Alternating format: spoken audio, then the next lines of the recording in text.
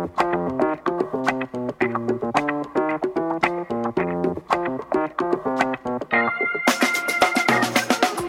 to The Dish, the culinary travel podcast focusing on the stories behind world-famous foods. We are your hosts, Tomo and Megzi from foodfuntravel.com. Join us for tasty histories, destination food guides, and more.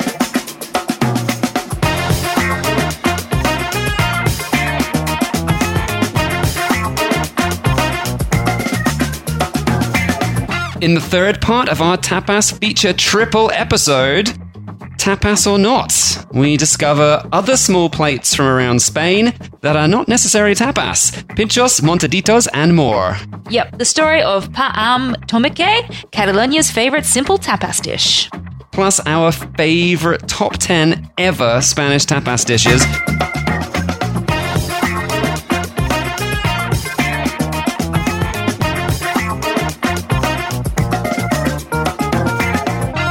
All right, hey everybody, it's part 3 of Tapas.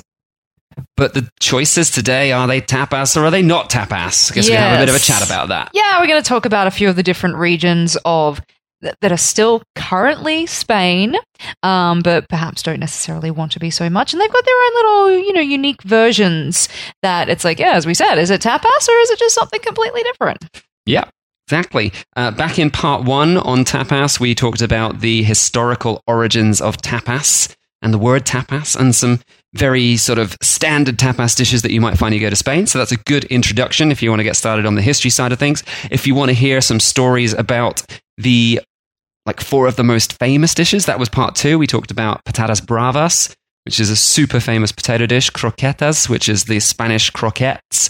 We also talked about albondigas, Spanish meatballs, and we talked about gazpacho, the Spanish cold soup. But let's be honest, this is a trilogy, so it's always best to start from the beginning. Yeah. You can listen to them as independent episodes, that's completely fine, but it just kind of makes a little bit more sense if you start at 1, go to number 2, and here we are at number 3. There we go. Yep, everything's set up so you can just listen to 1, 2, or 3, but yeah, start at 1. Makes more sense. Yeah. Do it. All right, so today we are talking about a different sort of tapas because it's not called tapas. Talking about some other small plate dishes from Spain that have some different names that come from some different regions. And the first one we're going to talk about is Pintxos. Pintxos, which is from the Basque country in North Spain, which is where you'll find San Sebastian. If you're a super foodie, you will know San Sebastian is one of the most famous food cities in the world. Mm-hmm. So that is somewhere that you do have to go on a pilgrimage. It's like the mecca of foodies right now, I think.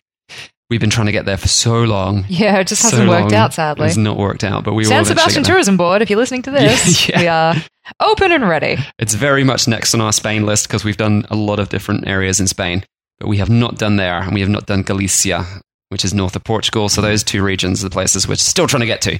So Galicia, if you're listening, invite us. San Sebastian, invite us. We all come and eat lots of wonderful food, do podcasts about it, and talk about some of these amazing dishes. But anyway, yes, today, Pintxos, derived from the word pincho, which literally means spike in Spanish, but it can also refer to a skewer, brochette, or toothpick. Aha! And in the context of the culinary world, Pintxos is definitely talking about like a little toothpick or wooden skewer that they use to skewer the food and to hold it together. Yeah, so the thing that I remember from having Pintxos is the height. And it seems like the higher you can get the food to stand using this wooden stick is the more amazing that the Pintxos is. So there's 2 different types of Pintxos. There's the first type of Pintxos, which is basically it's just stuff on a stick. So you have things like olives, pickles, anchovies, maybe just on a stick. And then you just bite them straight off the little skewer and that's it. The really common sort that you see a lot now around Spain that's a bit more modern is a slice of bread, like a big, not big, but a regular slice of baguette type bread or some sort of rusticy bread perhaps. Okay, the slice of bread from a bruschetta. Yeah, half the size of your palm sort of piece of bread, and they basically stack it with different ingredients, and those ingredients are all supposed to mix together perfectly that you get a great bite when you bite into this. But it's all about height. Yeah, they do like to do height. They have some that are flatter. They have some that are taller. The tall ones are people really showing off. Yeah. So they're how many ingredients can I stack on top and I've got this little skewer to hold everything up. So that is fun when you get them, but that's definitely like a modern interpretation of showing off. Yeah. It was, before that, it would have been much simpler, and there's still lots of simple versions you can get as well. But yeah, I feel like the Pintxos has evolved from some very humble beginnings that we'll go into as we talk about this topic, to now often represent like this perfect bite of flavor combinations from popular Spanish ingredients. Unlike tapas, so it really isn't the same as tapas, it's normally not shared between friends at all. You order a Pintxos, that's your Pintxos. Because of course you're biting into one thing and then you'd be sharing with other people's mouths, so that's why you're not like cutting a little bit off. You also kind of don't want that sitting on top of your glass either. No. So the original thing we talked about in episode 1 about a tapa being a top for a glass, maybe being the history of it. Yeah, you'd end up with breadcrumbs in your wine. And that defeats the point. Trying to keep stuff out of your drink. Exactly. That was the idea. So yeah, no, this was definitely not invented in order to be a top for a drink to stop sand and stuff getting in it. Definitely not. We'll go into the origin very shortly. But it's similar to tapas in the sense that it is always supposed to be had with a drink or aperitif of some sort. Mm-hmm. You're going to have it with some sort of alcoholic beverage. You are not supposed to just go up to the counter, because they often have these just lined along a counter. You don't necessarily order them. Sometimes you can order them, but you go to a Pintxos it's more bar. Like buffet style. Yeah, it's more almost like a buffet of Pintxos, and you just go and collect them all. Tourists often think that it's like, okay, I can just stack my plate full of Pintxos, and then I've got a full dinner. That apparently is definitely a faux pas. You're not supposed to be doing that. Sorry. I mean, you can do that. And you can and a lot of restaurants now do sort of promote that to tourists because they're obviously making money out of it. It's like the Spanish aperitivo, isn't it? Yeah. So it's something that you can do, but the original essence of this was to take like one piece, have a drink, enjoy a little taste, and then do it again, and then go out for dinner afterwards. And this is the same style as tapas in that sense, that you're having a snack with a drink. Maybe before dinner, or maybe you don't go out, maybe just sit drinking all night and just keep snacking, and then you're fine. Yeah. I'm normally fine with that. So yeah, if you do want to go out and grab a few, like maybe just grab like 2 or 3 and then keep getting up and going back. Don't just fill up your whole plate like a cruise ship buffet. Don't do that. Don't do that. Yeah, 1 to 2 with each drink is sort of the common way of doing it. But what they do is they check your plate at the end and they count the amount of toothpicks you have on the plate or the amount of little dishes that you'd picked up. And then they charge you based on the amount of toothpicks you have. So it's more of an honor system. So you can take as much as you want and then they just charge you. It's not like it's free food. It's not free food every time you buy a drink. No, it is, no. Yeah, it's this like, okay, so how many did you have? All right, cool. We've counted that. This is your bill. Yeah. So that sort of thing. That's how it works. So from what we learned in episode 1, it seems like the tapas tradition was already in full force around Spain, at least in the 19th century, possibly before. There was a lot of contention about exactly when it started. But this is definitely before when Pintxos became a thing, because they only started to arrive on tables in the 1940s. So this is a very new thing. Now, this started in San Sebastian. It's another reason for its culinary fame. In the Basque Country, and during the 1920s and 1930s, it of course was already common to enjoy a few drinks. If you went out in town, maybe you'd gone shopping for the day, and then you have a few drinks before you go home. There were lots and lots of cider houses, because North Spain, although everyone thinks Spain is just a wine country, actually North Spain is really famous for cider, but tourists probably don't really realize it or drink it, but yeah. So the sidra, and sidras, they grow apples in the north of Spain and they make cider. So they had cider houses and they had bodegas where you could drink wine or sherry or whatever.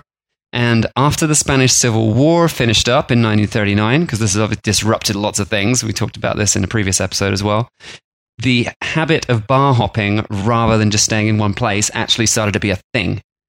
So like a bar food crawl, or at least a bar drinking crawl by 1940s, early 1940s was this is something that people do. Yeah. So because bars realized that people were going to go to more than one place, they started incentivizing visitors to come to their place by putting out little food things, little bites, little snacks that they could grab at the bar whilst they're ordering their drink, and then they could go and eat, and just eat their little snack. And the very first Pintxos were based off something called the bandería, which refers to the bullfighter's sword. And it says sword is called the bandería. Oh. Hence, like Pintxo being a spike and like this is a sword. So it's like a sword that they put stuff on. Yep. But it's like a toothpick that they put stuff on. So the very first stuff, and at this point it probably wasn't called Pintxos, was like maybe some pickled vegetables or olives on a stick, basically. And that's the sort of stuff they were giving away for free. Easy, cheap food to get the punters in. Salty food to make them drink more. Everyone knows this trick by this point, by the 1940s. Now, the most famous Pintxos of the time, like probably the thing that really started the Pintxos movement becoming a thing, is called the Gilda.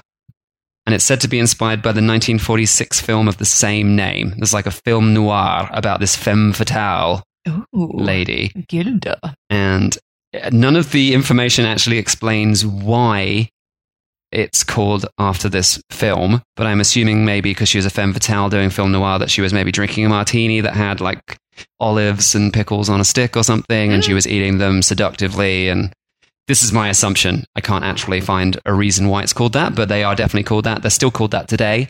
People refer to them that as like a slang form or whatever. This dish is just a toothpick with anchovy, an olive, and a hot spicy pepper on it.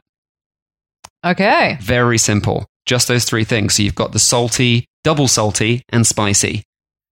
And that's it. And they were selling this for about the equivalent of 2 cents per stick. So if you weren't getting them for free, they then started creating this situation, well, now you pay per stick. It's 2 cents. So it's like it started out being a grab a little snack when you buy a drink.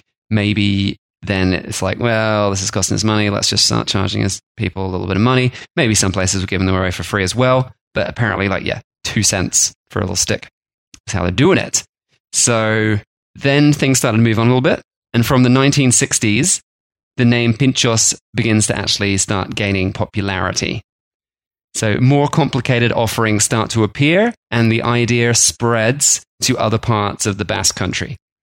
And that's it. It just sort of becomes this thing where people are like, all right, well, this little snack that we're giving out, this makes sense. We can upsell people on the snack, or we can give it away to free to get them in, like one or the other. Both things may be happening, but it mainly seems like they're starting to charge people for this, so that sort of differs from the original tapas thing. Into the 80s and 90s, Pintxos develops to be more than just the little snacks at the bar and becomes these miniature works of art where you are stacking things on top. Now, the concept was, they wanted to create a representation of the main course dishes that they served in the bar or restaurant to give people like one taste of what it's like. So it's like they've taken all the elements of a dish and they've stacked it on a piece of bread, or they've stacked it on a stick, and then you get that one taste and you go like, oh yeah, that's a good combo. Yeah, I'm going to order the main dish. Yeah. So that was the idea. And we talked about that in episode 1 of like tapas being a way to encourage people to buy a main dish later on. Exactly, yeah. So maybe that comes from the same sort of concept. I don't know, but apparently that's what they started doing in the 80s and 90s. And at the same time, they were also starting to introduce this like stuff stacked on a piece of bread vertically with a skewer straight down through the bread to hold everything together. And that starts to become a thing sort of like in the 90s. Okay, because we even did, when we were there, we did a Pintxos making class. Mm-hmm. And we were very much encouraged to make it as beautiful as possible and as high as possible. I actually think you won that little... Mine was very high. It was very... I did cheat a little bit. I cheated in a smart way, so I still had to... I know it was a good combo. I did the crazy combo, and the dude who actually was running the class said, this won't work. And I'm like, trust me. I've had this combination of flavors before. This is going to work. Chorizo with pesto, sun-dried tomato, and anchovy on one piece of bread. And he's like, those flavors are all intense. They're really intense flavors. They're all salty flavors. That is going to be too much. I'm like, no, it's not. And he ate it and he went, I'm putting this on the menu. Sir, I have been proven wrong. Senor, I have been proven wrong. You are correct. These flavors do work together. I was like, yes, I have done this before. Just not on a Pintxos. No. So that was very tasty. That was a tasty combo. If you guys want to try making that at home, super simple. But yeah, salty, but it's... I like salty. It's like the sun-dried tomato sort of just... It cuts through a bit of the saltiness because it has that sort of sweet oiliness as well. Yeah. So it does actually just about work. And because all the 3 flavors of pesto, anchovy, and chorizo are so strong, they're like equally strong. Yeah, so one doesn't actually... Because they're so strong. Yeah. Everything's strong. And it works. Yeah. There's not one that just takes over. They actually all just sort of have their own, they all just like have their own element against each other. And it's like, we work. You won't be seeing that on menus, except maybe at this one place. And if he's making a lot of money off that now, I want some credit. But we'll go back and it'll be called the Tom. Yeah. That would be awesome. But yeah, so the bread thing started to happen around about that point. So actually the original Pintxos has been going for like 40 years before that, just being like a few things on a stick. Yeah. And then this has turned into this miniature artworks, trying to make them as tall as possible or as fancy as possible or whatever. Into the 21st century, it's only at this point, at the start of the 21st century, that Pintxos is starting to gain this nationwide sort of popularity. And we were there in 2014, and by that point, outside of Basque Country, like, you could find this pretty easily. And now going there more recently, in 2019, it's everywhere. Pintxos is like the thing. It's so simple. I mean, it's just stuff stacked on a bit of bread. So like anyone could make this. Yeah. Like you don't even need to hire a chef. You just need to hire a teenager and tell them which ingredients to put on. It's not really that hard to make. It's like a Subway assembly line. Yeah. But it's tasty and it's an awesome snack. And so San Sebastian became the world-renowned food destination in the last 20 years. And the Pintxos has maintained its place both in the regular sort of bars, but also apparently they've made it into fine cuisine as well now. So these fancy, perfect miniature little bites are things that you will find. As we said, we haven't been there to San Sebastian specifically yet, so we need someone to invite us. But yeah, sounds pretty cool. But we did enjoy Pintxos in other parts of the country whilst we were there. And so yeah, although Pintxos may be something you can now order off a menu and be like, I want this one, definitely the more old school places, they just have it on the bar and you use the honesty system where you're eating as many as you want, and then they count up the skewers at the end and they charge you. Maybe the top of the skewer has a little colored piece of plastic on it so that they know what price that item was. Yeah, it's like your sushi plates. Yeah, it's like sushi plates. Same sort of thing. So yeah, there's really simple ones like Pintxos just with bread, with the bread topped with a bit of chorizo, or maybe a bit of sausage with sweet peppers. The one I had in Cadiz in the south of Spain was just with manchego with roasted red peppers and an anchovy. That was an awesome combination. Mm-hmm. Salty, and sweet together. Yeah, so many possibilities. There's hundreds of them. So just go out and explore the Pintxos world because it's fantastic. So do we think Pintxos is tapas? Do we think it's inspired by tapas? Like, what's the verdict here? No, because as we were discussing in episode 1, the definition of tapas is the top is to top. And I mean, they're putting toppings. That's different. No, I think it's a different thing altogether. Yeah, it's small little bites, but I think it's a completely different thing altogether. Yeah. No, I'd agree. It's not tapas. It's Pintxos. Yeah. It's a snack with a drink, but it's not tapas. No, it's not tapas. And yeah, the fact that you don't share, and that's like one of the biggest things about tapas is that you share. You it's get a whole bunch of plates, everyone takes a little bite. You also wouldn't go from bar to bar having Pintxos. No, maybe not as much, but they do. I mean, you can, yeah, but I think... It's a part of the culture. That was the origin of doing the Pintxos, was when people were starting to move from bar to bar and bar hopping rather than staying in one place.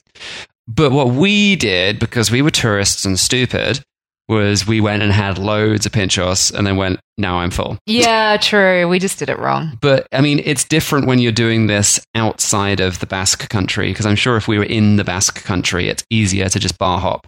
Whereas in the region we were in, it was like, well, if you leave the Pintxos bar, you're going to go to a tapas bar because yeah, exactly. It's not a Pintxos region. I guess so that's probably what's in my head, because I didn't recall being that many Pintxos bars that you could bar hop. No, but that's because we were in the wrong area. We were in Catalonia, which is, although adjacent to Basque Country, it's not. Yeah. It's not the same culture. And we'll talk a little bit about Catalonia shortly. But before that, let's move on to another maybe tapas, another small plate, the Montaditos. Montaditos. Now, I mean, I first heard about this, and probably in the same way as a lot of tourists to Spain hear about this, from this chain called 100 Montaditos. Yes. And I was like, it's super cheap. Yeah, what is this? Yeah. What is going on here? Now, essentially, it's very similar to the Pintxos concept. It's an open-faced sandwich. It's a slice of bread with something on top of it, but they don't put a skewer in it, which is why it's not called Pintxos. Because there's no skewer, so there's no pincho, there's no spike. Yeah, super similar, but Montaditos actually come from the south of Spain, around Andalusia, and they appear to have evolved independently. They don't seem to be based off Pintxos. It wasn't like a rip-off of Pintxos. It's just like, hey, I got a bit of bread. I'm going to put some stuff on top of it and sell it. Why not? Mm-hmm. It's a simple concept. I mean, it's not like that shouldn't have evolved independently. Didn't have to steal it off anybody else. I don't have an exact date for when this happened. I couldn't find a huge amount of history on it. Bit complicated with that, but the focus of the food is that it's cheap and easy. It's like a student-y food. And the actual word, montadito, is based off the verb montar, which means to ride or mount. So montadito is derived from the idea that ingredients are mounted on little slices of bread. Mm-hmm. So similar sort of concept to the Pintxos, but this is Montaditos. And 100 Montaditos is a chain that's all over the place. And I believe it's because they have at least 100 varieties of Montadito. Yeah. I think that's why the concept is that. I never counted the menu, but I assumed that's why, because it's a big menu. It is a really big menu. I don't know if it's 100 worth. I don't know. I'll have to check next time we're back. Now I'm wondering. I should have counted. It was a big menu. But of course, this concept, I don't know. I don't think the brand invented the concept necessarily, but they've just made it a student chain that everyone who's got no money is like, this is a cheap place to go out. Yeah. Nice and easy. Cheap beers, cheap food. But you can get these in lots of little bars around Andalusia as well. So if you're not going out for tapas, you can have Montaditos. Some of the tapas bars now do Montaditos. So does that make them tapas? Because they're served in tapas bars? No. They're not tapas? I don't know. They're served Once again, you don't really share them, do you? No, you don't share them. Probably, unless you're a really poor student and sharing one Montadito for €1 total between the two of you. Sad, but you know, hey. That's not dinner. That's half a dinner. Yeah. It's not even half a dinner. So I don't know. But still, yeah, that's another little snack that you can find, or alternative to regular tapas, is just go and find those little southern-style open-faced sandwiches. All right, now we mentioned Catalonia a couple of times, which is, of course, the region where Girona and Barcelona are. Now, they don't have, that I could find, a specific tapas style like these other two that we've just talked about. But I did want to talk about one of their most famous dishes that you could say is tapas, because it's like something that you get served as a snack at a lot of places. So this is called pa amb tomate. Probably pronounced that very right. Pa amb tomate, which is Catalonian, not Spanish, which it might sound a little strange, but it's basically bread and tomato with these specific little tomatoes that they have there. Oh, I remember this, and they're very, very proud of it. So pretty much you take your piece of bread, and then you take your ripe tomato, and you rub the tomato all over the bread. Give it a good smushing all over that bread. And then what is it? Olive oil? Olive oil, of course. Salt. And salt. And optionally, you can rub the bread with garlic before you rub the tomato on if you want a garlicky version. But that is definitely optional. That's not enforced in any way. So yeah, super simple. And this dish, it really seems to form like an everyday part of life in Catalonian region, which also includes the Balearic Islands. They're not Catalonia now, but like Ibiza, Mallorca, and Menorca used to be part of Catalonia. Now they're sort of semi-autonomous. So there's still influences going on there. Because they had this dish. This was a thing. It's definitely been part of it. So you'll get it there. But definitely going around Barcelona, if you go into local taverns and cafes and restaurants rather than tourist ones, and of course there's a lot of tourist ones, so you've got to get out to the neighborhoods if you want to find something super local. We found a lot of this stuff sort of in Barcelona province, so just getting outside of the city. Yeah, Barcelona province, but also any of the districts in Barcelona city that are outside the tourist area. So you can go out to Gracia, maybe just get away from Las Ramblas, which is the central tourist street, get away from those sort of really touristy cruise ship destinations. Do you know if this is a dish that's only available at certain times of year when like there's like this particular tomato is at its best? From what I understand, these days it's available all year round. Now, the specific type of tomato that we were instructed with at the market and told that this is the tomato that you should use, I'm guessing when that's not available, they just put up with using a different tomato. Yeah. That's my impression. Maybe I'm wrong. I don't know. But that seemed to be what was going on. It's like, this is the best one. This is the one you should use. But this is also a dish that we eat pretty much every day. It's like, as a cheap dish, this is something we eat every day. I mean, essentially, they're using up old bread. Yeah. They're revitalizing slightly old bread that's dried out by rubbing it with tomato. It was quite a popular thing that you could go at like 10 a.m. in the morning to this little like hole in the wall sort of place, and you could either have this or you could have the bread that had like an anchovy on it with your little glass of cava. Yeah. And that was like your mid-morning snack. That's a good snack. Like second breakfast. Apparently you're allowed to eat this dish pretty much any time of the day. Mm-hmm. This is not a breakfast only or second breakfast only sort of dish. So yeah, it's just something that people have all the time. Yeah. I mean, it's like us having bread on the side of a meal, but this is like an advanced bread that uses up yesterday's bread. Yeah. So yeah, it's smart. So although the origin of this dish is slightly disputed, because it's also very popular down the east coast of Spain through like Valencia and Murcia, most people believe that it was Catalonia that sort of started this and then it spread from there. The information is not 100% definite. But everyone's letting them have it. Yeah. They're so proud of it. They're like, let them have it. There's no evidence, but it's fine. They can have it. It's so popular that I got a really cool quote from this restaurateur from part of Catalonia called Lluís Crañas. He is quoted as saying, in Catalonia, the first thing you taste after the baby bottle is pa amb tomate. This is like, yeah, as soon as you're off the tee, this is what you eat. Yep. It's pretty crazy. Yeah, it is. It's the baseline food that just people have. So obviously it's a really, really simple dish. And what you often will find in the restaurant is they will even bring you the constituent parts and you make your own. So if you want garlic, you add garlic. If you want more tomato, you add more tomato. If you want lots of olive oil, you add it. Yep. They don't bring it pre-made because it's got to be fresh. No, I think I like that. I think the joy is making it yourself exactly the way you want it. And you just rub all of that tomatoiness, all of the pulp into the bread, making it nice and soft. You get rid of the skin. And yeah, it softens up the bread. It works perfectly. Yep. Super add a little bit of smart. salt to give it some kick. Yes. That nice, zesty Spanish olive oil. Oh. Mm-hmm. Proper fresh olive oil. You haven't lived unless you've had good olive oil. Exactly. So I did manage to find some information that could suggest an origin, or at least the first written recipe. It could be as old as the 18th century, or it could be late 19th century, around 1884. There's a few different claims. I couldn't find the original sources online, which is why I can't confirm the dates for sure. So this is just sort of like my historic conjecture based on other people's opinions that they've written about. Mm-hmm. But the idea is sometime in that period, obviously by that point, tomatoes had become a crop in Spain. That was a thing. They'd reached Spain easily by that time. And the idea would be that one year they had some bumper harvest of tomatoes that was so crazy. They had so many tomatoes. They're like, what are we going to do with all of these? And they just went, just rub it on some bread.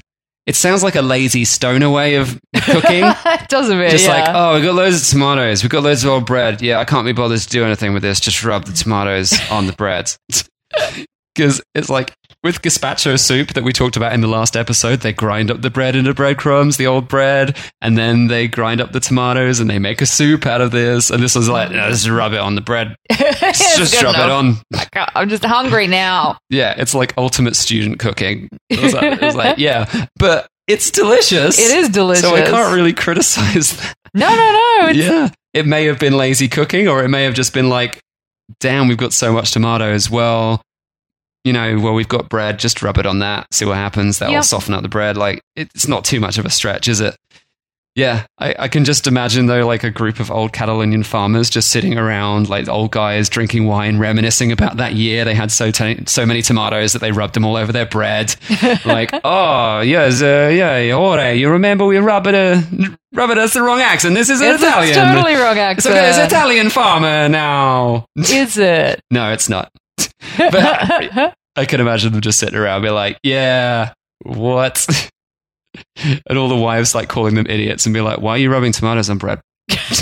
And they're like, because we're sitting here drinking. Like, this sounds like male cooking, doesn't it? It does a bit. It sounds like something that they just made when the wife was away visiting family. Yeah, I think the ladies would have cooked up something a bit more impressive, but the guys are just like, ugh, she's off. She's somewhere else. What are we going to do? Yeah. Yeah, and the wives are like, why are you doing that? And they're like, well, it's tasty, taste it. And they're like, oh, okay. You're still an idiot, but this is okay. We'll eat it. So, yeah, that is the crazy, well, not world of Catalonian tapas, but I consider that sort of a Catalonian tapas. I don't know whether they refer to it as a tapas or not. Obviously, they have a tapas culture in Catalonia based on a lot of the dishes that you'll find all around Spain. So, definitely. Yeah, I don't know. But I wouldn't say that when you get tapas, that is a dish that is included in the menu. No, that doesn't sound like a standard, and it's definitely, more that region. Yeah. It's not something that's become everywhere.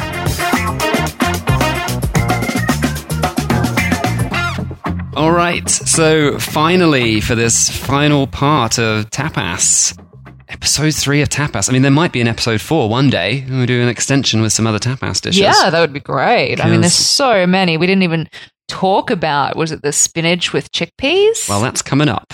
Oh! Because the final segment today, we are talking about our top 10 favorite tapas dishes that we've had in Spain ever.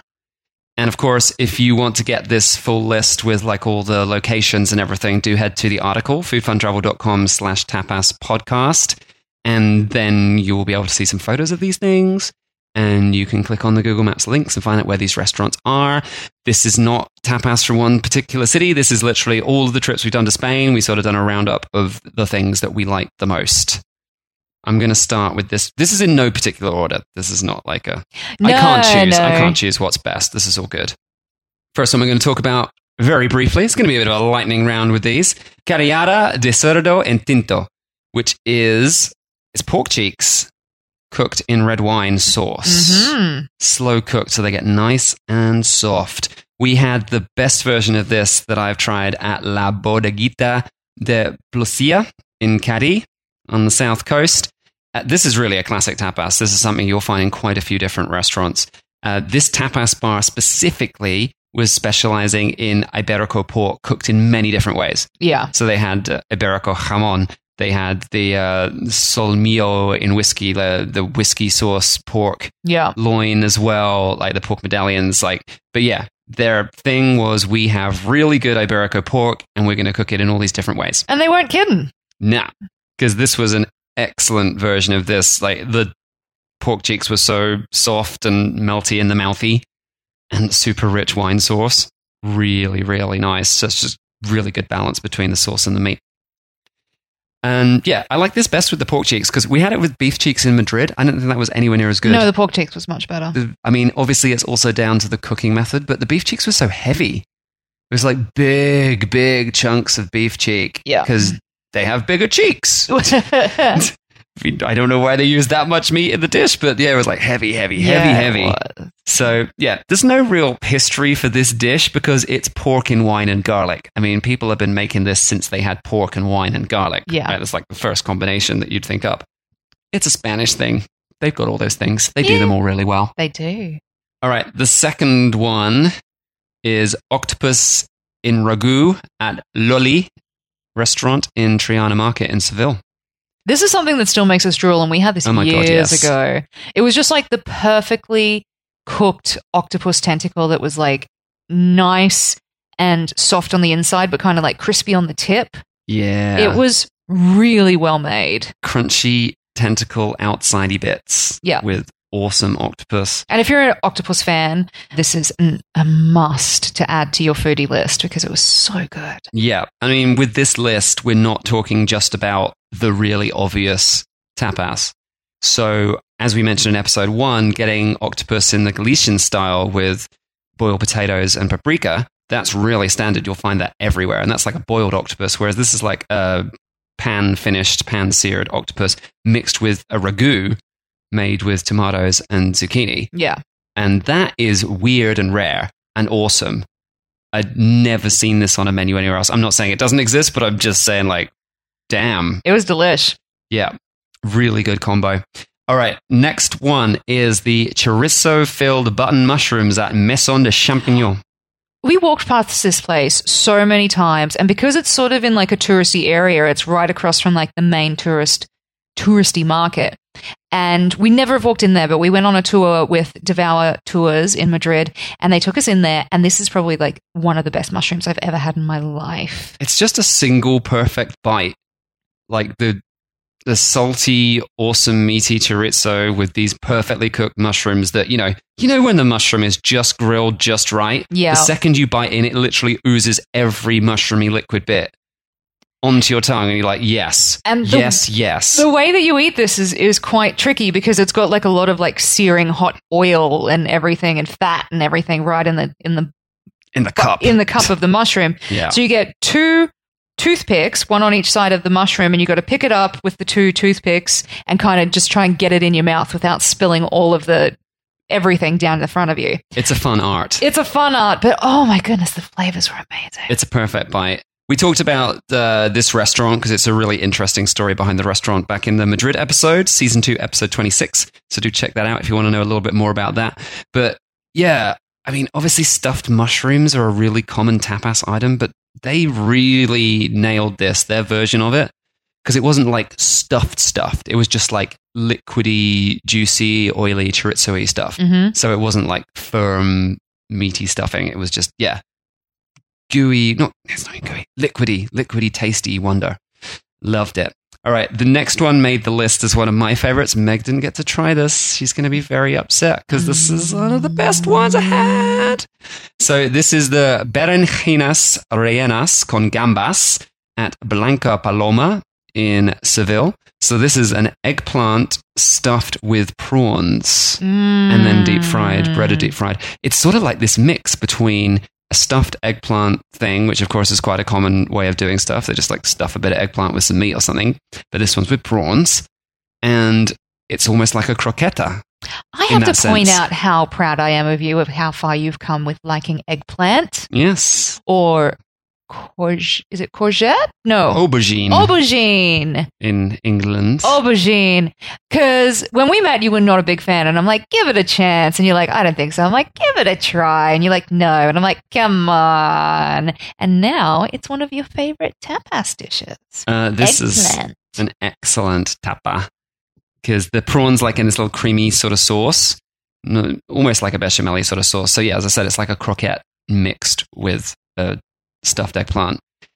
It's coated in breadcrumbs, deep fried, and you bite into it, and then you get the prawn in the middle. So it's a sort of salty, seafoody thing with just everything comes together. I really, really like that, and I haven't seen that on many menus because normally when you get stuffed eggplants, it's stuffed with like minced beef and a tomato sauce. That's like the standard stuffed eggplant sort of thing. So yeah, much cooler version of that. Next up, pimentos de piquillo rellenos. And this is one that Meg will not like because it is very seafoody and she doesn't like extremely seafoody food. I do not. This is prawn and cod that's been minced into a paste and stuffed inside piquillo peppers. Piquillo peppers are traditionally grown in the north of Spain near the town of Lodosa. They are a pepper that is 100% sweet, zero heat in there at all, so it doesn't interfere with the seafood. It doesn't overpower in any sense because it's just a sweet pepper. I had this because she didn't really want to eat it at Casa Gonzalez in Madrid. And the puree they make with the cod and the prawns, they add some different spices and paprika to that. It's just this really rich, beautiful combination of seafood. And yeah, peppers are super soft. I don't know. It's great. I don't think I can describe it more than that. It's a really nice one to try. All right, moving on to more dishes that Meg doesn't really like, but I really do like. I know. There's more seafoody stuff. Yeah, the seafoody stuff is my thing. Although I think you do like this when you get it, and it's really good. So properly cooked Spanish calamari, the calamares. Yes. Yeah, when it's really cooked nicely and it's fresh. Not too thick. Sometimes, especially in Cadiz, they made it really thick, and I'm like, this is too much for me. But for me, I'm like, you loved it. Best calamari. Yeah, you absolutely loved it. Because when it's really thin, and there's this little, I don't know if people know this already, but calamari is actually a very slightly distinct, different species from squid. But a lot of the time on menus in the US, Australia, UK, when it says calamari rings, it's squid. And squid is not quite as soft as calamari, in my opinion. But it also comes down to the fact that they're importing it, and so it's been frozen for months, and it's probably just refried, deep fried from a packet. So that doesn't help. Whereas here, it's fresh calamari rings.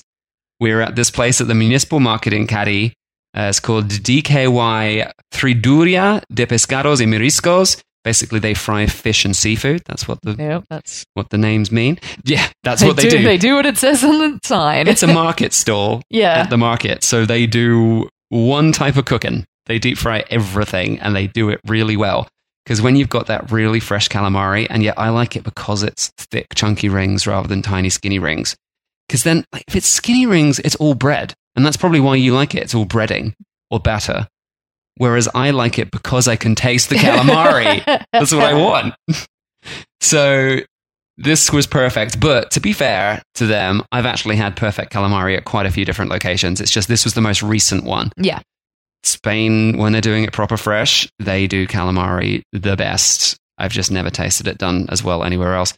They fry it for the exact length of time that it needs to be fried. It goes a little crispy on the outside, but the middle is soft and you bite into it. There's no chewiness.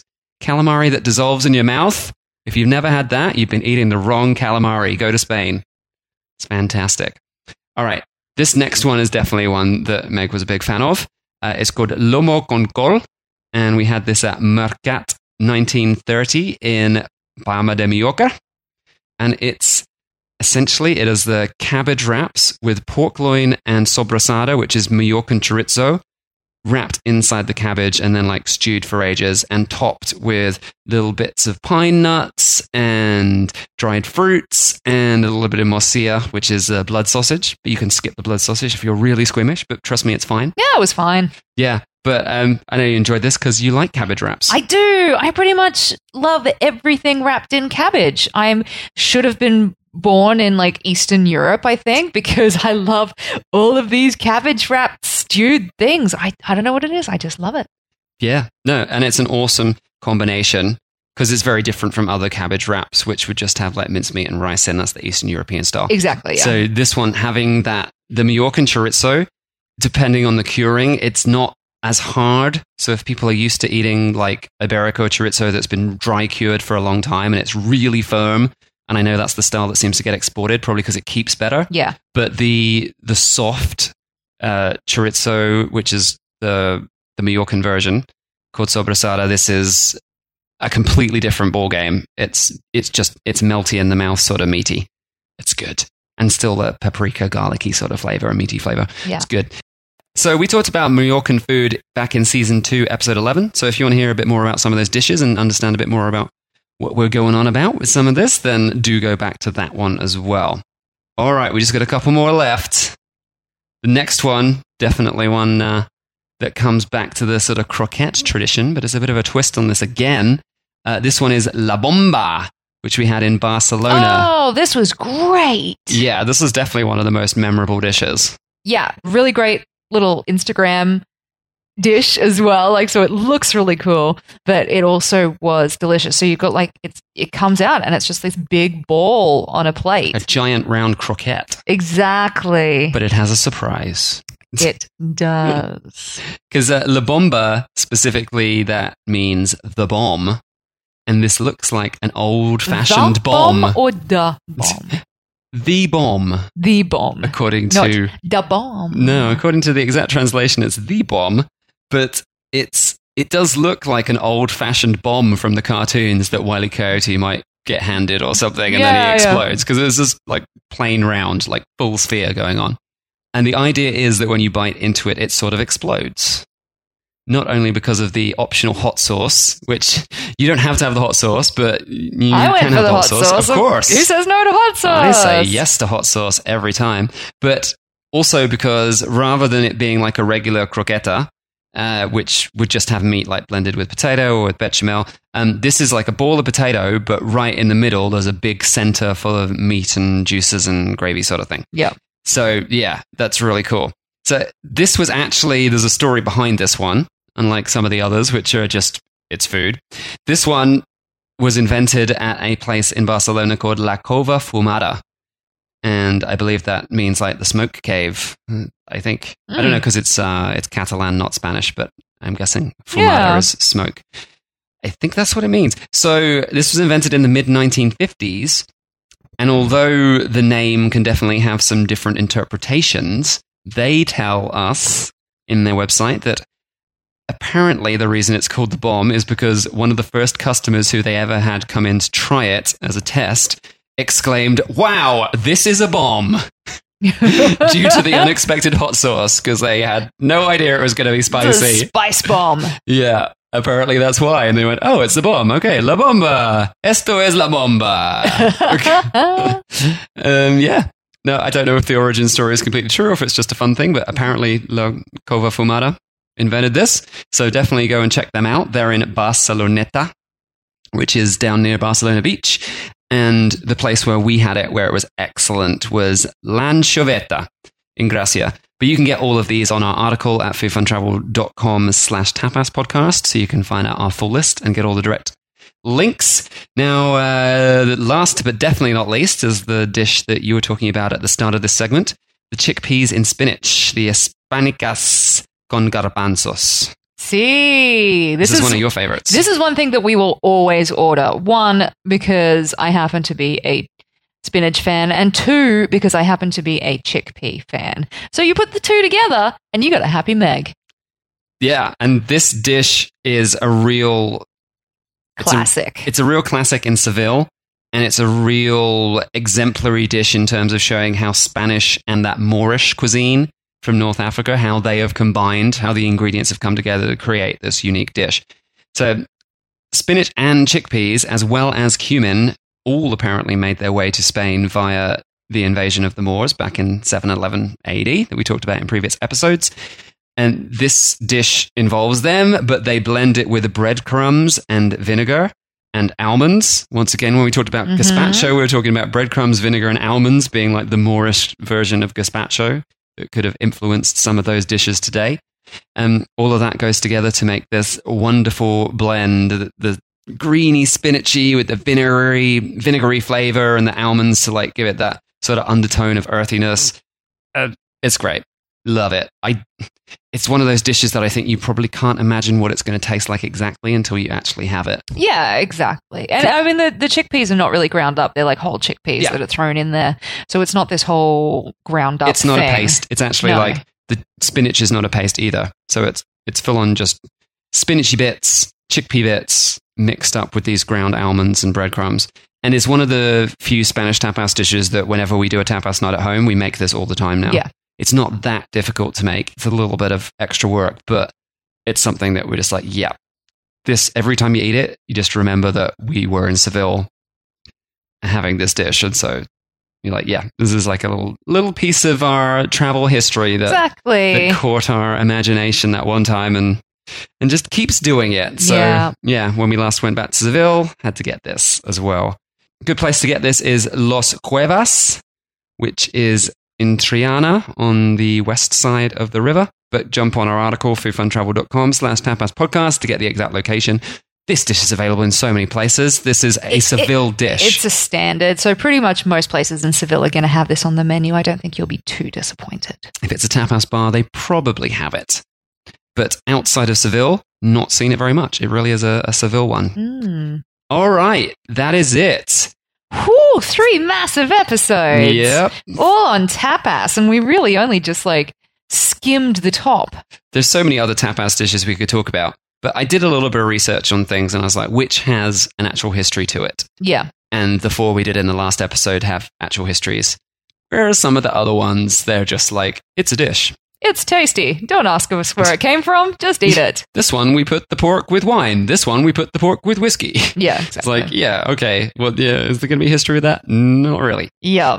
But there you go. So that's it. Tapas Part 3. Maybe there'll be a Part 4 one day in the future, but for now, that's our lineup. 3 episodes. If we can come up with some other more awesome tapas dishes with great histories, we might do a Part 4. Maybe next year or something. All right. So yeah. If you enjoy the show, please rate and review. 5-star is the correct rating. Other ratings are not as good, so we don't like them. If you don't like the show, stop listening to the show. Don't leave us a review because, what are you doing? Also, if there are any dishes that you would like us to research the history of and do an episode on, one that you know is really interesting or fascinating, or one that you would just like to find out more about, just email us. We would love to hear what you'd like to hear about. So email us at megsy@foodfuntravel, and we can definitely have a look at some of your listener suggestions and hopefully put together a couple of episodes for you. Yeah, and if you're a food guide or food expert in a destination that we've never talked about on this podcast, it could be because we've never been there. So, A, write us an email and let us know if you want to host us at some point, because we always enjoy meeting guides and going out and doing food tours. But B, also, if you feel confident at public speaking and jumping on a microphone and talking to us, send us an email. Pitch us. Let us know, and maybe we'll do something about your destination and you can mention your food tour at the same time. We'll see what happens. We're all sharing Karen here. So, if you've got a story to tell about some dishes from your destination and you are in the food travel industry, let us know. All right, that's it for Tapas. We will see you in a couple of weeks with the next episode. Not sure what that's going to be yet, but it's going to be something cool, I'm sure. It's going to make you drool. All right. Thanks for listening to The Dish. Don't forget to subscribe and keep this podcast on the air by giving us a 5-star review on your preferred podcast app or channel. Also, come join our foodie community on Facebook in the Food Worth Travelling For Facebook group. Catch you next time.